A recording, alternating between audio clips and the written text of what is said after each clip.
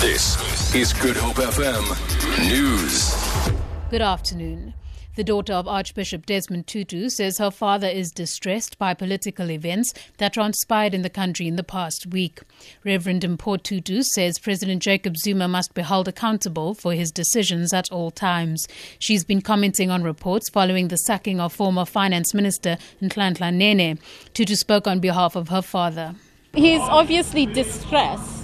I think he is incredibly saddened by the events of the past few weeks and by the callous disregard for public good that is demonstrated by the current administration. The ANC says the majority of South Africans have appreciated the U-turn made by President Jacob Zuma by reshuffling former Finance Minister David van Rooyen after 3 days in office. The party was responding to the demonstrations held in Johannesburg and Cape Town on Zuma Must Fall campaign. It was sparked by the axing of former Finance Minister Nhlanhla Nene, which led to a sharp depreciation of the rand and a slump in the markets. The president then redeployed van Rooyen and brought back the previous Finance Minister, Gordon.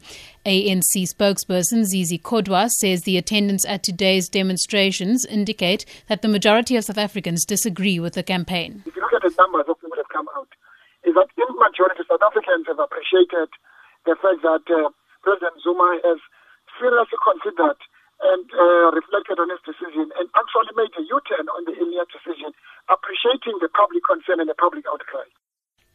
Former COSATU General Secretary Zwelinzima Vavi has warned that South Africa will become the next Zimbabwe if President Jacob Zuma is not stopped. Vavi was addressing a crowd gathered at the Nelson Mandela Bridge in Johannesburg in support of the Zuma Must Fall campaign. This was one of several marches and demonstrations were held in various cities which attracted thousands of people. President Zuma caused an outcry last week when he unexpectedly axed Finance Minister Nhlanhla Nene, damaging markets and the rand.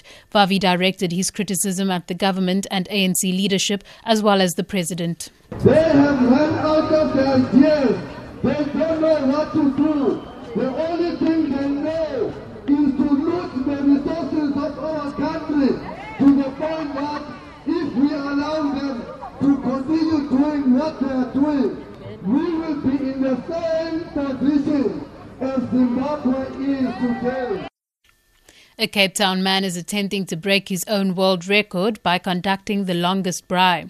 Earlier this year, 43-year-old Richard Knutsner braaied for 96 hours to raise awareness about bipolar disorder and other mental illnesses. He's hoping to increase his time to 120 hours by Sunday.